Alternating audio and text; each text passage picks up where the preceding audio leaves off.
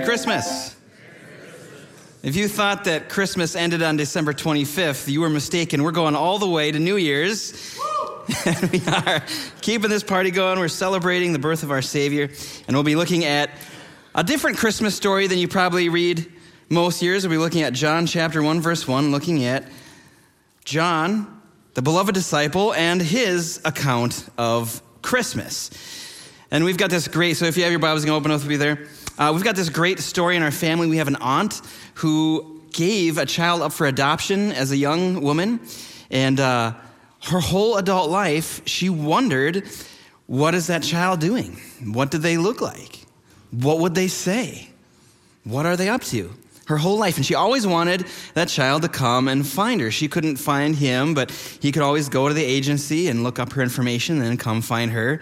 And she, her whole life, wondered where he is, what he's doing, what he's up to. And then one day, a few years ago, he did that. He did exactly that. He looked up her information, and he came and found her. And he was having a child of his own, and she was able to go out to where he lived and help him and his wife as they had their first child. And she no longer had to wonder anymore. She no longer had to wonder what her son was like, what her son would say, what her son would do, any of that. She had her son. She had her son with her. And that story reminds me so much of Christmas because we wonder, where is God? His life is hard. We wonder, what is he doing? What would he say? Where is he? What is God like? And we don't have to wonder. Believers in Jesus Christ don't have to ask those questions because what we have is we have the image of God come to us. We don't have to wonder. We can look to Jesus. And so today we're celebrating the third part of our sermon series in the image of God, celebrating Jesus Christ, who is God, come to take on flesh, celebrating Jesus Christ, who is the perfect image of God. And on most Christmases, you'll read something like Luke chapter 2, which is a very traditional Christmas story. But the interesting thing enough is that the Gospel of John also starts out with a Christmas story, but we don't always notice it. And so we're going to begin reading from John chapter 1, verse 1, celebrating the image of God, come and taking on flesh. It says, "In the beginning was the Word, and the Word was with God, and the Word was God." And so here John starts his account, not with Mary and the Immaculate Conception, but he goes back to the beginning. Jesus didn't begin when Mary birthed him. Jesus has always existed. How long has Jesus existed? Where is he from? Who is he? Well, John needs to go back a little further than the manger. He goes back all the way, and he's definitely repeating Genesis 1:1. How far back do you have to go to begin the story of Jesus Christ? Well, you have to go all the way back to the first account of human history, the account that was handed down through generations and eventually written down by Moses. In the beginning, you've got to go all the way back. And that's how Genesis starts. In the beginning, God created the heavens and the earth. And that's where John needs to go to start his account of Christmas, his account of Jesus Christ. You've got to go all the way back to the beginning. In the beginning was the Word, and the Word was with God, and the Word was God. And as Jesus goes through his ministry, people are always asking him, they're saying, "Who are you? Who is this guy who can heal the sick, raise the dead? Who is he?" And they're expecting a little different answer.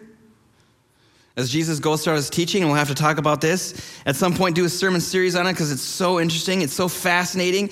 All of the I am statements in John are Jesus claiming to be God. They keep asking, "Who are you?" And Jesus says, "I am the light, I am the bread, I am the good shepherd, I am. As he explains to them, and they're not used to this, they're looking for a genealogy. Who is this guy? I am the bread of life. And they don't get that answer. They don't grasp on it. They're like, "Isn't this Joseph's son, the carpenter?" That's what they're looking for. As they ask throughout the scriptures, they say, "Who are you?" They're looking for Jesus to say something more like the genealogies we usually read. "I am Jesus, son of Joseph, son of Shealtiel, son of..." And if you read through the Bible, these are the boring passages, right? I'm always up for good genealogy. Why don't we look at one of them right now? Matthew chapter 1. They're looking for Jesus. Who is it? Where did he come from?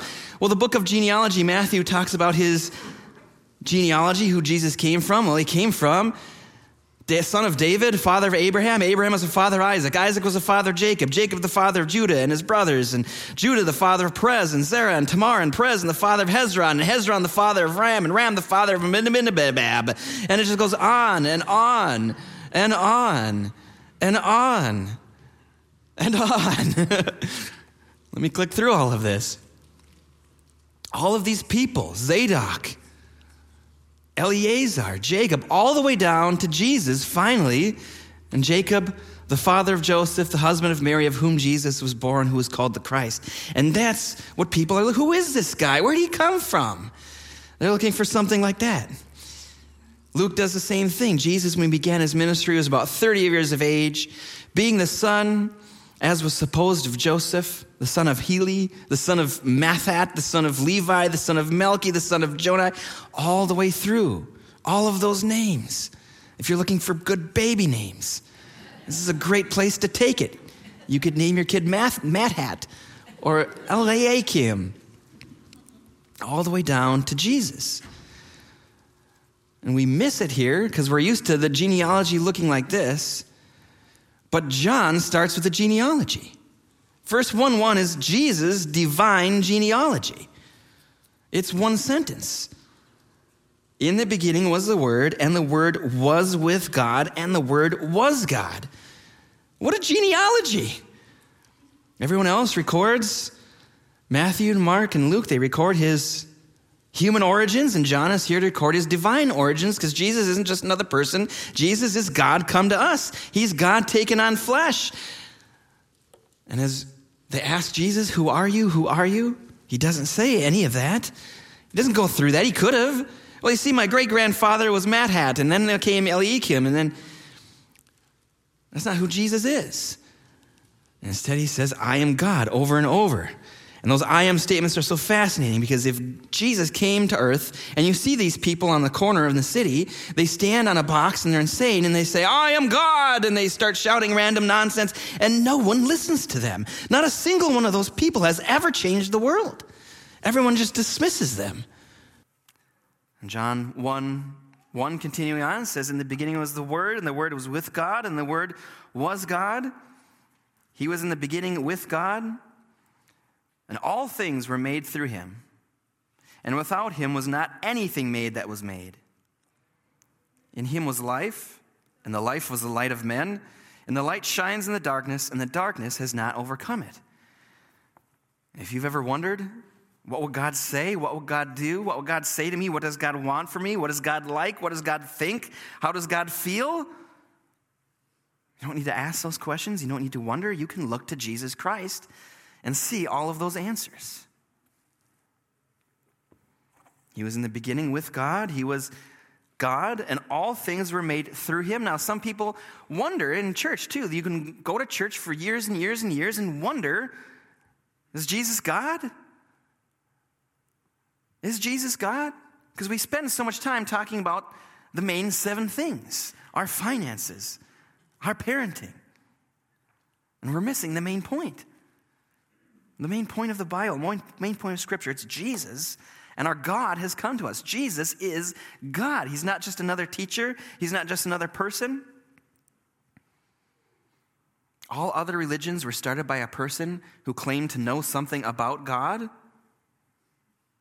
Christianity is the only religion that makes the claim that this was started by God himself, come to us. Every other religion is some guy who goes off alone by himself and comes out.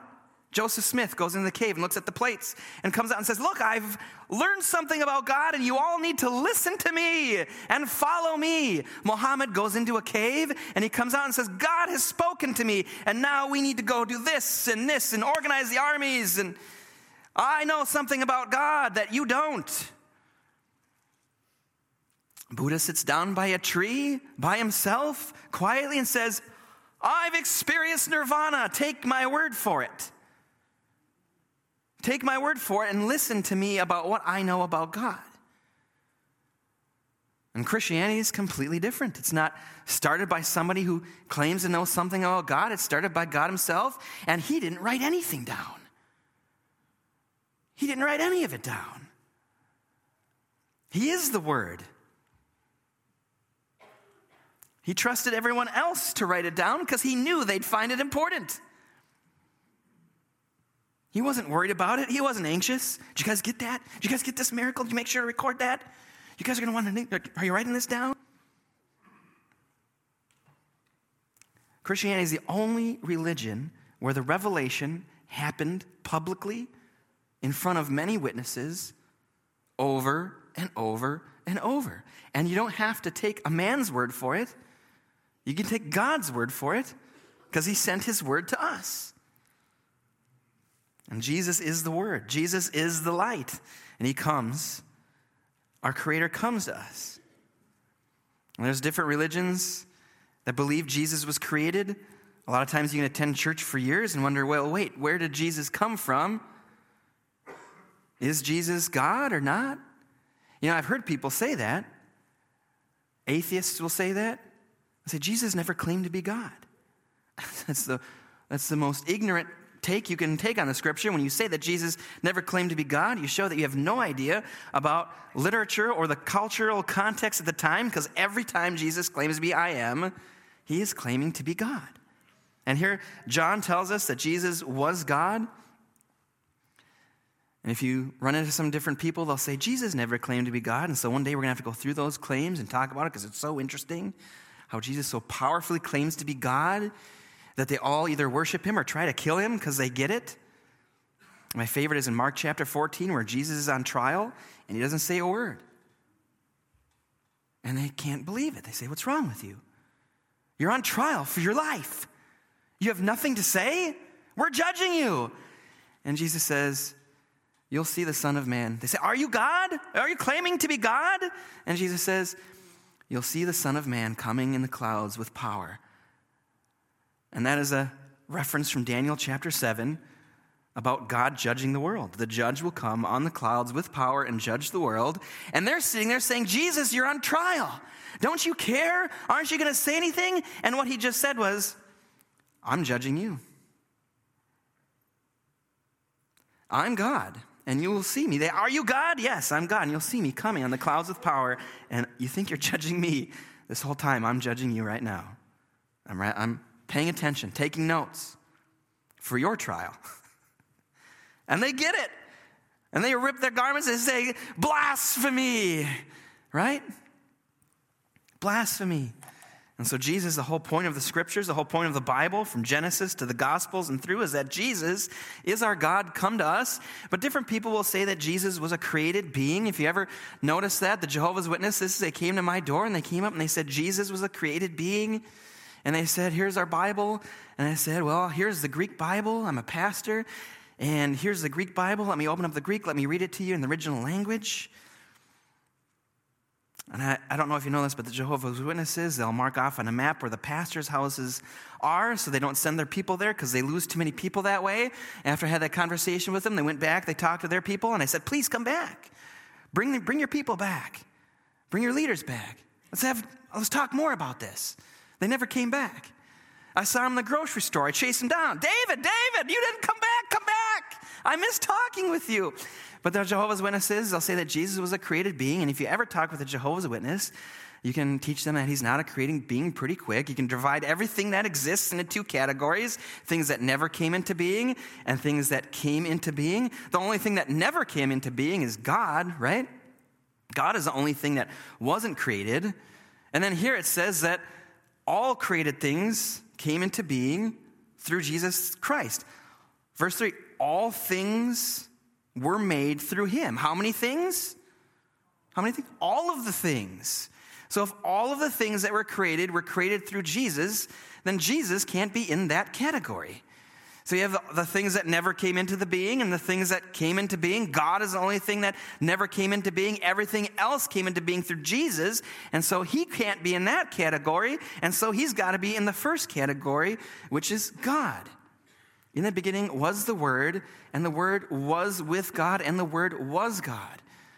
Jehovah's Witnesses will say that it says that Jesus is not the God, he is a God, and he was created. But you can say that's not what John meant, because here you can divide it into all categories. All things into these two categories and show that Jesus doesn't belong in the second one very easy. He belongs in the first one. He's God. And therefore, that's what John means when he says the Word was God. It doesn't mean a God. It means the God. Jesus is the God. As you're going through the New Testament, you have other passages which back this up. Colossians 1 verse 16 says, "For by him all things were created in heaven and on earth, visible and invisible, whether thrones or dominions or rulers or authorities, or all things were created through him and for him." And Jesus is the Word.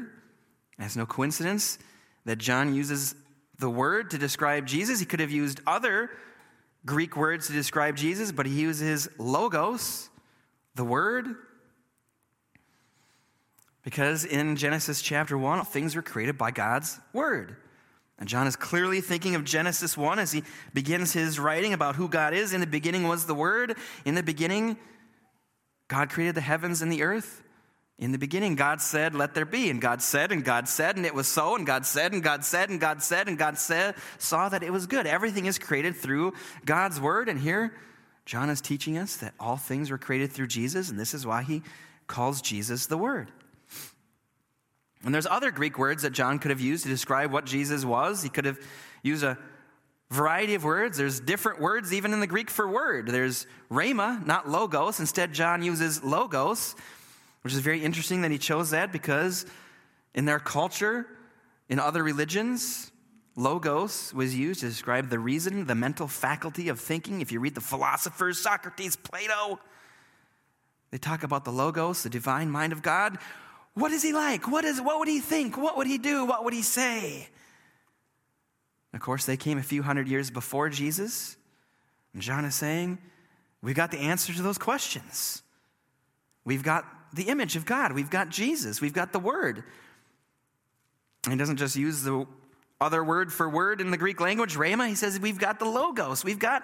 Jesus is the reason. Jesus is the mental faculty of thinking. We've been talking about what it means to bear the image of God in this sermon series. And the first week, we read about how God blessed you and I with his image. We talked about how my kids, they've got my image, they've got my likeness, they got my hair, my eyes, my nose. So what does it mean to bear the likeness of God or in his image? It's not God's physical characteristics, right? God is all powerful. He's omnipotent. He's everywhere. He's omnipresent. We don't bear those characteristics. And so what does it mean to be the image of God? We talked about how it means that we reflect God and his nature to other people like a mirror. And Jesus is the perfect image of God because he is God himself.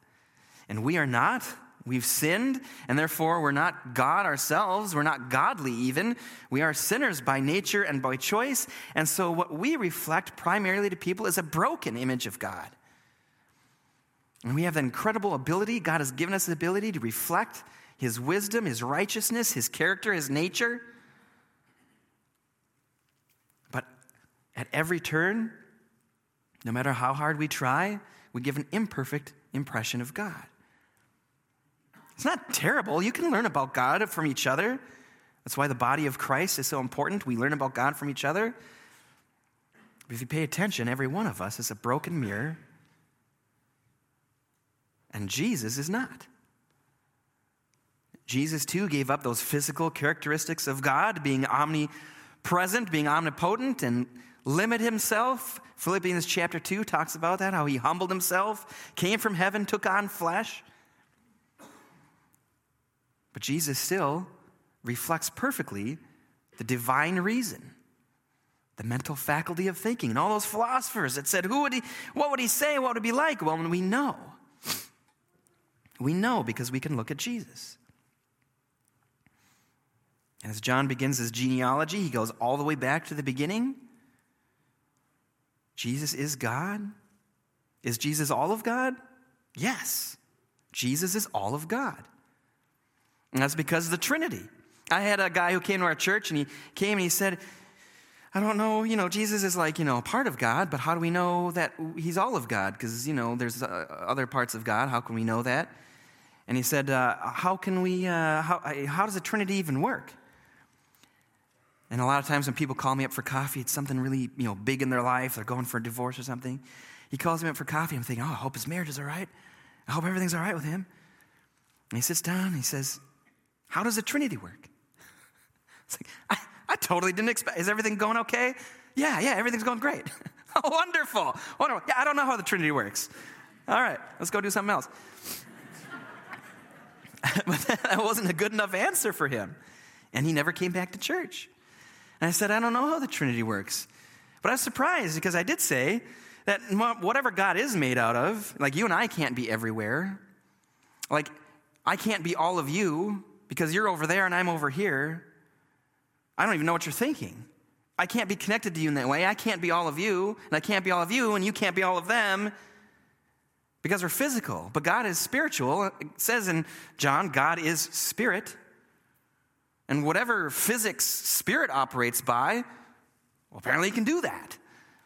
So I don't know how it works, but I'm surprised that the answer wasn't good enough for him because I know he watches Star Trek. And I'm like, don't you have an imagination? I mean, whatever the substance is of God, he has no problem being all of himself and yet in three different unique individuals. And Jesus is all of God, even though he is not the Father and he's not the Spirit. The Spirit still existed when Jesus took on flesh. The Spirit didn't take on flesh. The Father still existed when Jesus took on flesh. But the Father didn't take on flesh. Jesus took on flesh. And before his name was Jesus, he was just the second person of the Trinity, always with God, always existing. And he was the creator. By him, through him, all things were created. The God who created us is Jesus. And we can look to him to learn about that God. And verse 4 says, in him was life, and the life was the light of men. The light shines in the darkness, and the darkness has not overcome it. Jesus is life. And if you want to live, you got to know Jesus Christ. And as a younger person, I grew up in church. I grew up in a world that was just immersed in Christian culture. I didn't notice much of a difference between the life that I had and the life that other people had. And I thought, what is the power of the Holy Spirit? What does it look to have the Holy Spirit? And who knew that in the last few years I'd be able to learn more about the power of the Holy Spirit from its absence as the world turns away from him. And I look and I say, I didn't realize I was that different. I didn't realize I was that different than anybody. I didn't realize that I was like one of the only people out here who had the life of Jesus in them. In the last few years, if you want a superpower, and I'm not exaggerating, it's a superpower, a supernatural power. You believe in Jesus Christ and you receive his life, and you'll be able to do things that other people can't imagine doing.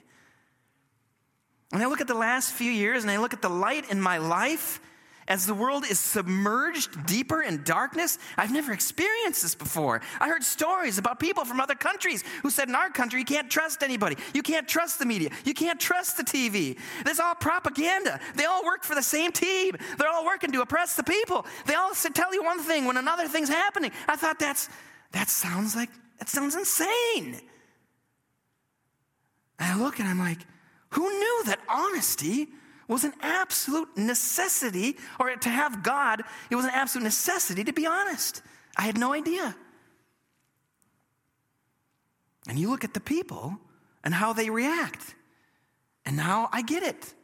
I used to read the story of David and Goliath. And I think, how could David have had that kind of strength to stand up against a big dude and nobody else could do it? No one else could do it? Are you kidding? They had a whole army there. They were trained for this. This is what they did for a living. And it's time to step up and nobody does? How could David do that? It's because he had the power of God in him. David wrote all these psalms about God's Spirit. He was filled with God's Spirit. And David's sitting there. He's not afraid. The whole army is wondering, how are we going to do this? How are we going to do this? And David stands there and says, why haven't we done this yet? He's got the power of God in him. And if you want the power of God in you, you turn to Jesus Christ and you'll find yourself becoming incredibly different. Where other people can't imagine what it would take to get the job done.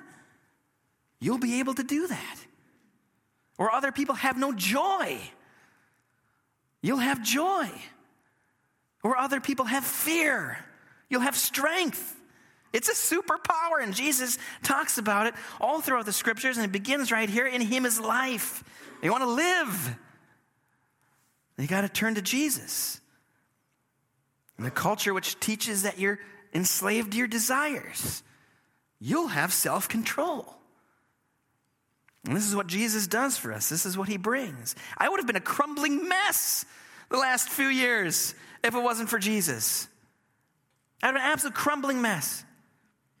I remember it was just absolutely overwhelming.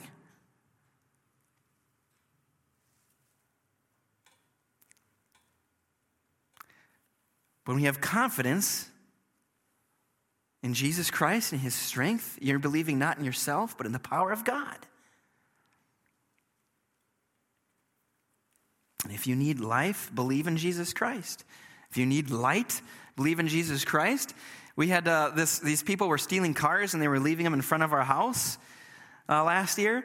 And so we got this LED light. It's incredible what they have now. These little LED lights. And you can get them for the dollar store too with the kids and stuff. They make little kids lights and stuff. They're more powerful than the flashlights I used to have. These little things.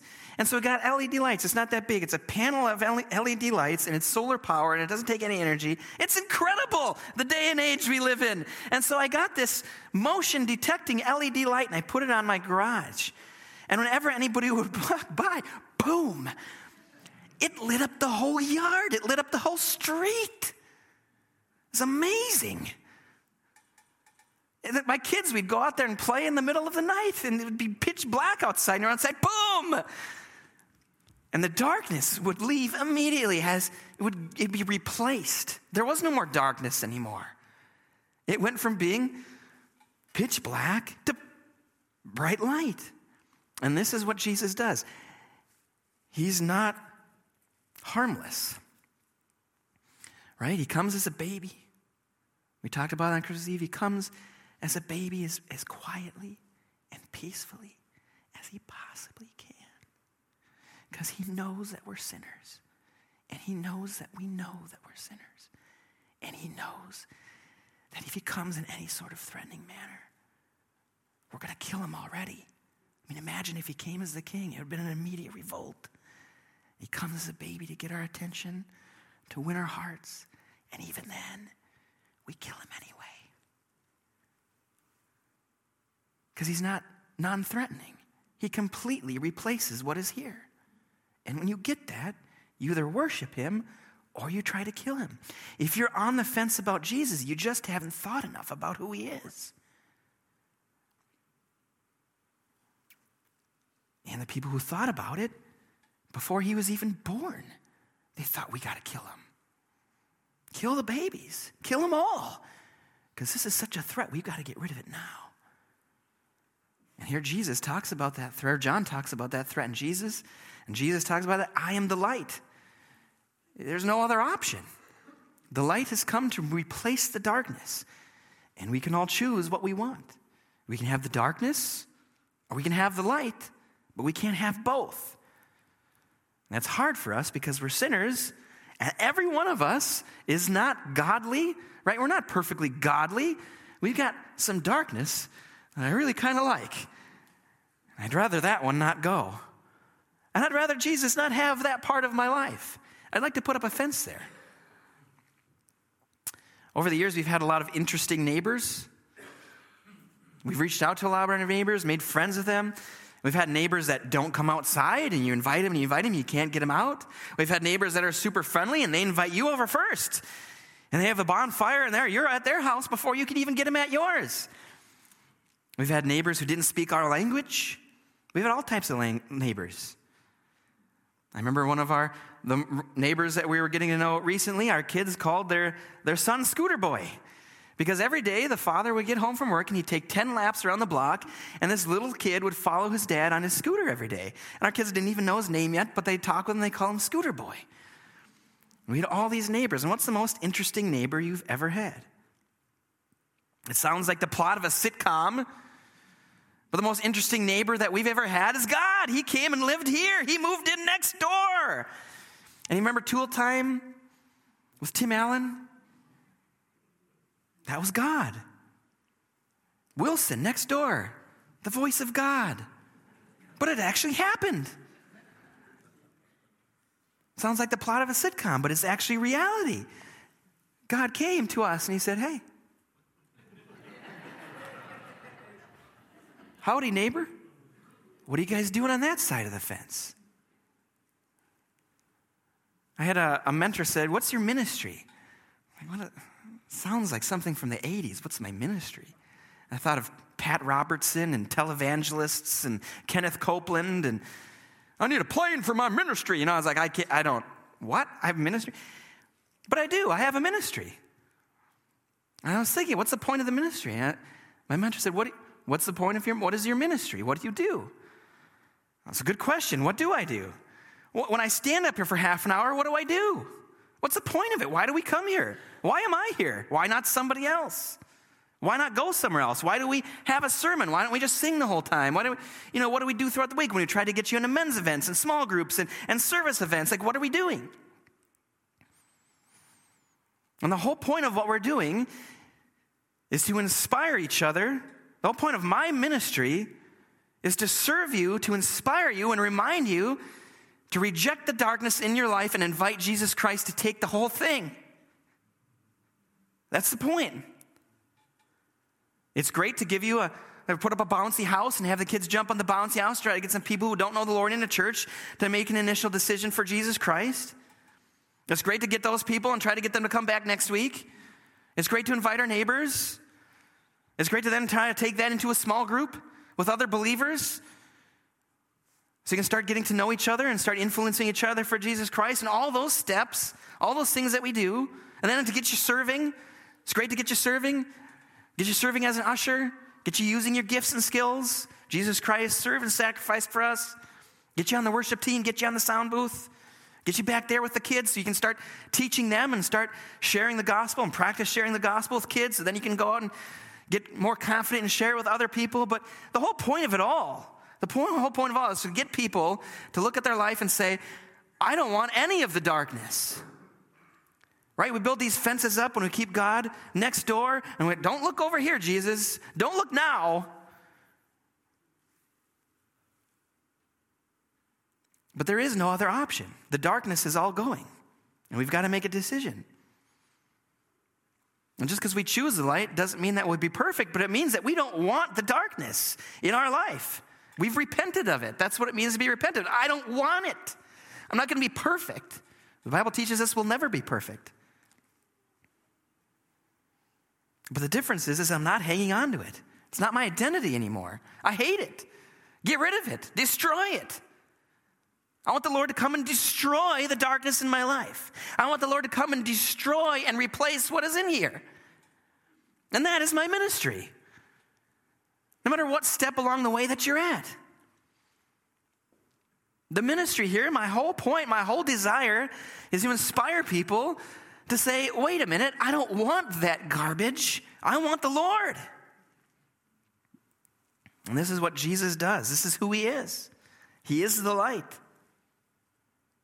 He's got all these different ways to describe it.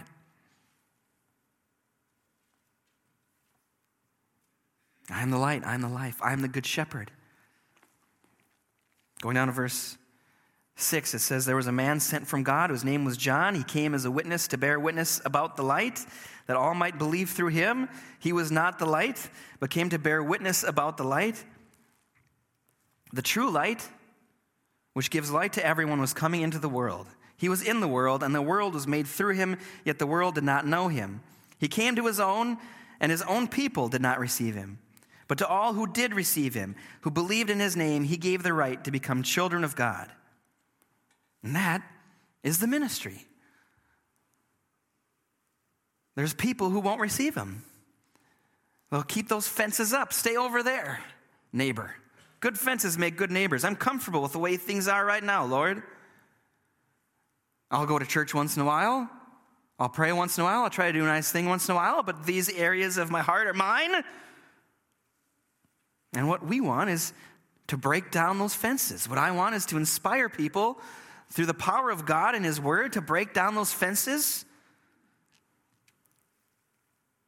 and to let God near, because God is not far. John tells us that the true light came near. Isaiah 9:2, the people who walked in darkness have seen a great light. Those who dwelt in the land of deep darkness, on them light has shone. This is who God is. This is what He does. And this is what He does for us as we believe in Jesus Christ and submit to Him as our Lord. He's not far. That's the great deception, isn't it? That God is far. Where is He? He doesn't feel close right now. But the truth of God's Word is that He is near. And when we break down those fences, He is near to us. Acts 17:27, that they should seek God and perhaps feel their way toward Him and find Him, yet He's actually not far from each one of us. He's not far. He's as close as our faith in Jesus Christ. And if we want God near, He's not far. We just believe in Jesus. He's right there. Doesn't matter how you feel. Our faith isn't based on our feelings. Our faith is based on the fact of Jesus Christ. He came to us. He moved next door. He was all up in our business. A lot of people didn't like it. He came to His people. He moved next door and they said, move out. You're not welcome here. But to anyone who believed, they became a child of God. He's not far. Isaiah 55:6, seek the Lord while He may be found. Call upon Him while He is near. We have this incredible opportunity before the Lord returns again, when He's near.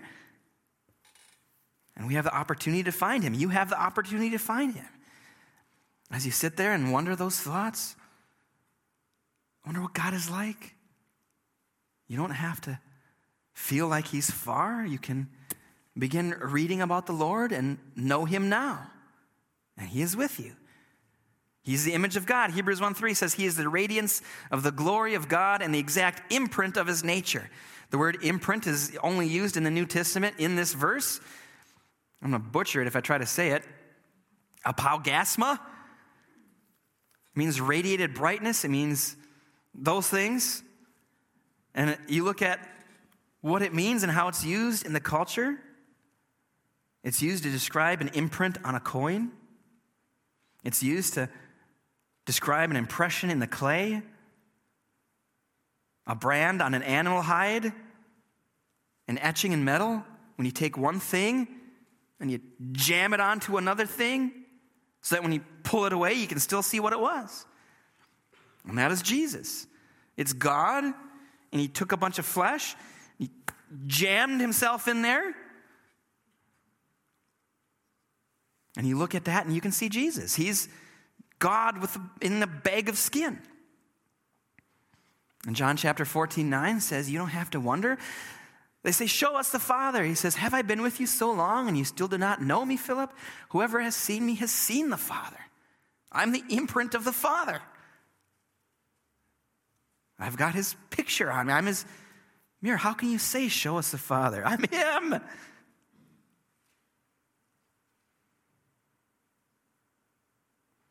We can find out about how God feels by looking at Jesus. He is the exact image and nature of God. So when you're looking at all the people who are suffering in the world and you say, well, where is God? What is He doing? How does He feel? Well, you don't have to wonder. You can read about it. Matthew chapter 9:36, when He looks out at the crowd and He's moved with compassion because it says they're harassed and helpless, like sheep without a shepherd. You don't have to wonder how can God sit by and do nothing. He's not. He's saving the world right now. Read about it. You don't have to wonder. In Matthew 14:14, when you look out and say, all these sick people, there's kids who are sick. How can God let this go? How does He feel about it? How can He be indifferent? He's not indifferent. Read about Jesus in Matthew 14:14. He heals everybody. They bring bring entire towns out to him. How does God feel about it? Well, here it is. And he's in the process of fixing it right now. And you don't have to be confused. You can have the light and know what's going on. He's clued you in. He's come and told us. How does God feel as we suffer personally? As my loved one died, I prayed and I prayed, and they died. Where's God? How could he let this happen? How does God feel about it? You can read about it. In John 11:35, he weeps as Lazarus dies. And he's in the process of fixing it. Last week, I had a conversation with somebody about gender in the middle of the sermon series. It's a 3-part series. In the middle of the series, we talked about gender and how we bear God's image through our gender. Bearing God's image is more than gender, but it's definitely not less. And Satan wants you to not know your value and not know that you're made in the image of God. And so he wants you to get to hate a lot of things about yourself, especially the things that God intends for you to use to reflect him. And that's one of the reasons why he is all about attacking our gender. We talked about that last week. If you missed that sermon, I encourage you to go online and listen to it. You can go on your favorite podcast player and type in Harrisonville Community Church. You can go on our Facebook page or our website, harrisonvillecommunity.church. You can always catch up on those. Last week, we talked about gender. I had somebody come up after the service and say, well, I think God supports my decisions and supports it. He wants me to be happy. And I shared the word of the Lord, shared the Bible, the word of God, and I say, in the beginning, God created, and he said, let us make man in our image. Male and female, he created them. And I said, you don't have to change your gender to be happy. The message of the word is that you can love yourself the way God made you because he does. He loves you. That's why he made you that way. At the end, I said, well, I appreciate your opinion, but I'm going to go with God. When I went to college, that was what everybody said. Who's to say? Who's to say? I would say, look at the Word of God. And they'd say, who's to say? They're so confused. They're like sheep without a shepherd. I don't know who you are, and I don't know what you're saying, but I know who he is, and I know what he is saying, and that puts me light years ahead of just about everybody else in our culture. This person, I'm going to go with God because God says what I want him to say. And I don't have to wonder what God says. I don't have to make it up myself. I can look at the words of Jesus Christ in Matthew 19. And he says, you don't know the power of God or the scriptures. Haven't you heard? In the beginning, he created them, male and female. I don't need to bumble around in the darkness. When all these people come to me and say, well, who's to say, young man, in this postmodern world, your voice is just one voice among many, and who's to say that your voice is right? I don't know what these people are listening to. I've got the Word of God. I don't need to go around in darkness. I've got the light.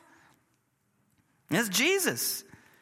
When I sit there and I'm suffering and it's terrible, and I say, God, where are you?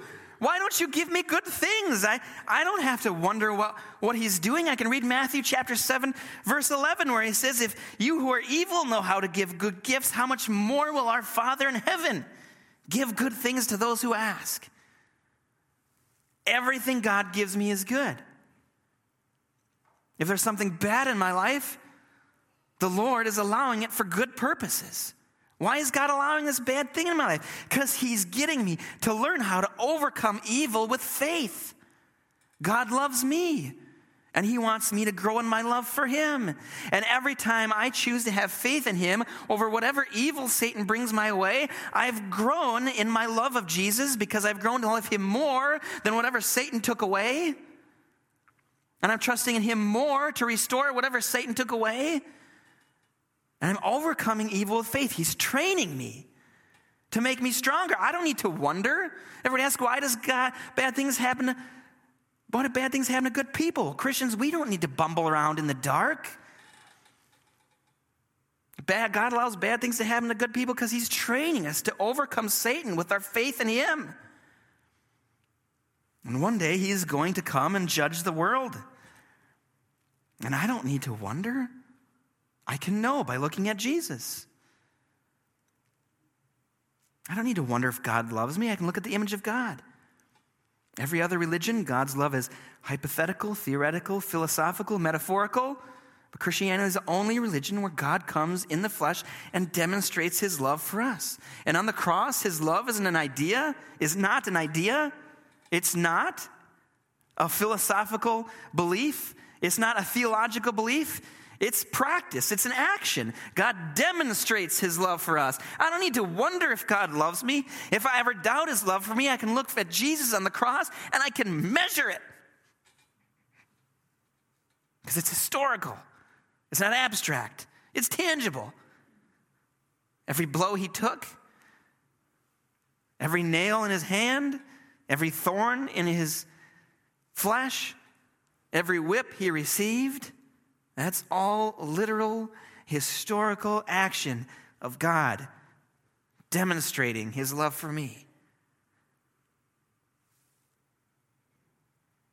I don't have to wonder. Who's to say? Well, the Lord has blessed you. The Lord has blessed you with the ability to choose who is to say and choose where you'll look. He's blessed you with that choice, and he's blessed you with the ability to have his Son. He's blessed you with the ability to have him near in your faith. Who's to say? God is to say. Jesus is to say. He is God's word. And he says, and let's pray. Lord, we thank you so much that you've brought us God's image. Jesus, we praise you so much for being God's image for us, so that in this world of darkness, we don't have to bumble around without direction, without hope, without joy. Instead, we can look at you, Lord. We can see you. We don't have to wonder how you feel about us. We can look at your cross. We don't have to wonder what you'd say to us. We can look at your Son and see what he did. We don't have to wonder how you feel about us. We can look at your word and we can see the feelings and the emotions of Jesus Christ, the feelings and emotions of you towards us. Lord, thank you so much for blessing us with your image. And Lord, we celebrate Christmas. We celebrate the moment that you took on flesh and left your imprint on a bag of bones and skin and walked around among us as God. Lord, thank you for your direction. Thank you for your word. Thank you for your Son. And we praise you in Jesus' name. And let's stand and worship.